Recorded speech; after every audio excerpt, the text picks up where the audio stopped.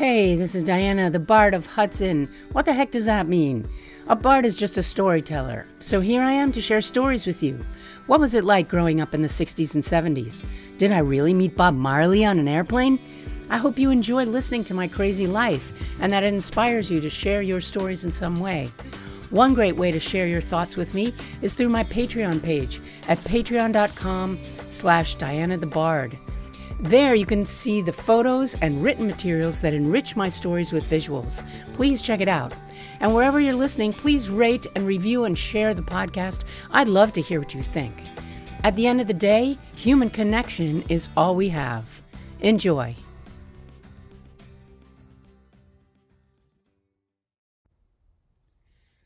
Good morning. Here we are, moving into November. This day is the day where we should be voting, right? I guess I could talk about that, but you know what? That is not the place where I want to spend my energy because election day seems to always be fraught with so much conflict, and I am going to talk about more fun things today. So today, I wanted to talk about the tarot. This is something that I love and that I have worked on understanding and learning for probably 3 decades now, I'm going to say. I started discovering the tarot quite late, not as a teenager and a hippie and whatnot, and unfortunately not through some kind of Italian grandmother heritage, because the tarot did start back in Italy, in the Middle Ages and probably before that. But Italians have passed down this heritage, especially in the South, in the southern Italian cities like Naples, this heritage of reading cards and trying to understand what the future might hold for them. So maybe this fascination with tarot is in my blood somehow, because I am partly Italian, although I'm Northern Italian. But I love the symbolism and the stories in the cards.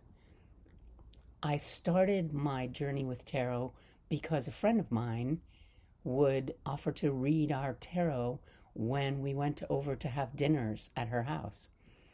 And she had a beautiful deck that was based on the stories of mythology. It's called the Mythic Tarot deck, in fact. And after experiencing a few tarot readings with her, I had to get my own deck. And I was delighted with it, but also intimidated by it because it's so much to learn, and it feels like a responsibility. If you're going to read tarot cards for someone, my goodness, that's something that you could possibly influence their life in some way. So I didn't read tarot cards for other people for a very, very long time, but I did start to learn about it and pull cards myself out of curiosity, trying to see how they might apply to my day. What does this day hold in store for me, and pull out a card. And that's a great way to get familiar with a deck. Anyone who wants to learn a little bit about tarot. So it was a long journey for me in terms of figuring out how the tarot might be part of my life. But what I came to learn is that the tarot is not so much a prediction of future, because who can do that? That's not possible, right? The future changes with every single decision we make, right? With every turn that we take in the road, the future picture changes, right? So how I have come to see the tarot is as an expression of potential. It offers an insight or a seed of what might come. And I think that once this seed is planted in your head, you start thinking about it, right? And when you think about it, when you focus your thoughts on something, you manifest that thing, right? If somebody says to you, for instance, in a tarot reading or a palm reading, oh, I see a trip in your future, right? It may not be that you had a trip in your future planned, but suddenly the idea of this puts this in your head, and you start saying, well, I always wanted to visit such and such. And you start thinking about trips that you might want to take, right? And perhaps you actually make one of those trips viable and make it come true. And it might not have been that you were destined to do that, but that you created that destiny by having the thought in the first place, right? That seed was planted in your head. And I love how the same card pulled by two different people can speak to them in completely different ways. And also, of course, depending on where it appears in the spread and what the significance of it is particularly. But for instance, yesterday I was reading tarot cards at the farmer's market, which is not your usual farmer's market offering. But we thought, oh, for Halloween, that might be really, really fun. And I dressed up, of course. Again, I dressed up in costume and was the tarot lady for the day. And I have been reading tarot for family and friends for probably the last 2 decades. At our gatherings, when we all meet together in Italy, I read cards for all of my family members, and that is a really interesting undertaking, because there have been interesting reveals, where people are like, yeah, in fact, I was thinking of doing blah, and I didn't know that before I mentioned it in the tarot, or something was coming up that didn't seem to make sense for me, and I would try to make sense of it, and they made sense of it by revealing something that had been hitherto unknown. And when we gather in Italy, actually coming back to Italy and the tradition of the cards, I think Northern Italians are much more suspicious of these kinds of things. Perhaps it's something they look down on in terms of what the Southern Italians do, because some of the people who were working in the house, our staff, they would walk through the room when I was reading cards for family members, and they would actually call me La Zingara, which is the gypsy lady. And they would, quietly mumble something that was maybe a counter curse of some kind or a prayer.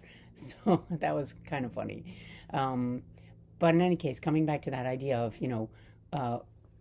a card read for two different people might mean two entirely different things, depending on who they are and what their personal slant or what their personal quest or question was when they pulled that card. And yesterday was only the second time that I've ever read cards for strangers. So that was a fascinating experience, because coming to face with someone and not having any context at all for what the cards might turn up for them was a really wonderful and energizing experience, because all my nerves were a tingle waiting to see what would happen and what they would decide was exciting and true, or mysterious and unimaginable. So I found myself saying things like, does that resonate? Is this making sense? But yeah, in a group of readings, just as it did when I was reading for my family members, and I would read, 4 or 5 people's cards in a row, Yesterday, I think I read for 9 or 10 people, and certain cards just kept showing up. They would return again and again in different positions in the reading, as if, like, today, this message needs to come through for all of the people, you know. There's a wonderful tarot interpretation podcast that I listen to that I love, and it's called Tarot for the Wild Soul with Lindsay Mack. And she is always reminding us that no card is bad, inherently bad, and just like no card is also completely good, right? So people have certain cards that they pull and they're afraid of them. But she says that all cards present medicine, right? That there is something to be healed or learned from every story in the tarot. So, for instance, people are frightened of the devil card. And I had a woman yesterday who had just come from church and pulled the devil card. So that was fascinating. And she started at it. She was like, oh, God, what is that? What does that present? The devil is a fascinating card. It is about facing your shadow side and looking at it and acknowledging it and shedding light on something that you're ashamed of, perhaps, that you have kept hidden. But to shed light on it and to face it and look at it is an opportunity to lessen its power over you. So that's incredible medicine, right? Let me bring this thing out into the light and expose it and realize that it is not so terrifying, or perhaps it's not so shameful, or perhaps it was shameful so long ago that experience of shame could be softened and eventually released because it doesn't apply to me anymore. So I love that idea, that every card holds medicine. There's another one, for instance, that people assume, oh, it's a lovely card and it means good things, and that's the card of the Lovers. And I know that I've seen where people have an image of this card and think, this is going to bring me the love of my life if I keep looking at it. The card about the Lovers is not about that at all. The card about the Lovers is about looking into a mirror, like looking into someone else's eyes and seeing how you are reflected there, how they hold an image of you. Because understanding or realizing what someone else sees in you or thinks of when they look at you is revelatory, right? You make assumptions every day. I make assumptions every day about what people think about me and what they see when they look at me. But the truth might be very, very different, So it's a chance, it's an opportunity to learn something new about yourself because of how you are perceived. And certainly when you look into the eyes of a lover, hopefully you will see some of your best qualities enhanced and enjoyed and, amplified by that person's regard for you. So that's a lovely thing. Yeah. But you also may learn difficult things about yourself by seeing yourself mirrored in other people's faces. So this is an opportunity for you.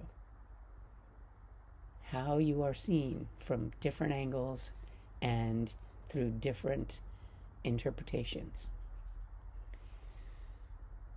So if you have an opportunity to have a tarot reading, take it. It's cool.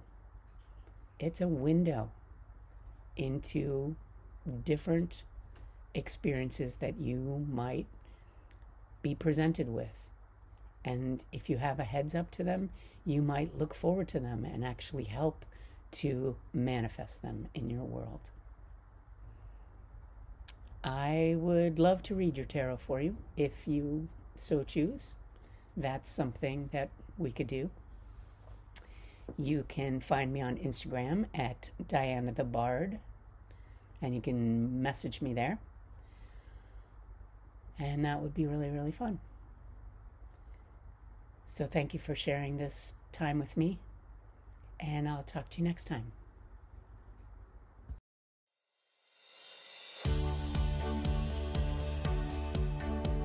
Want to make some juicy passive income but don't know where to start? You need to check out Girls Trade 2.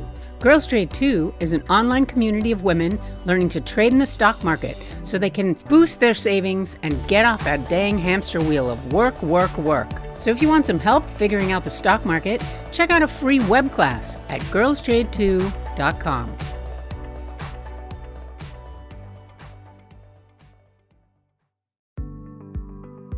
Thanks for listening. If you'd like to connect, you can find me on Instagram at Diana the Bard or on Facebook at Diana Green.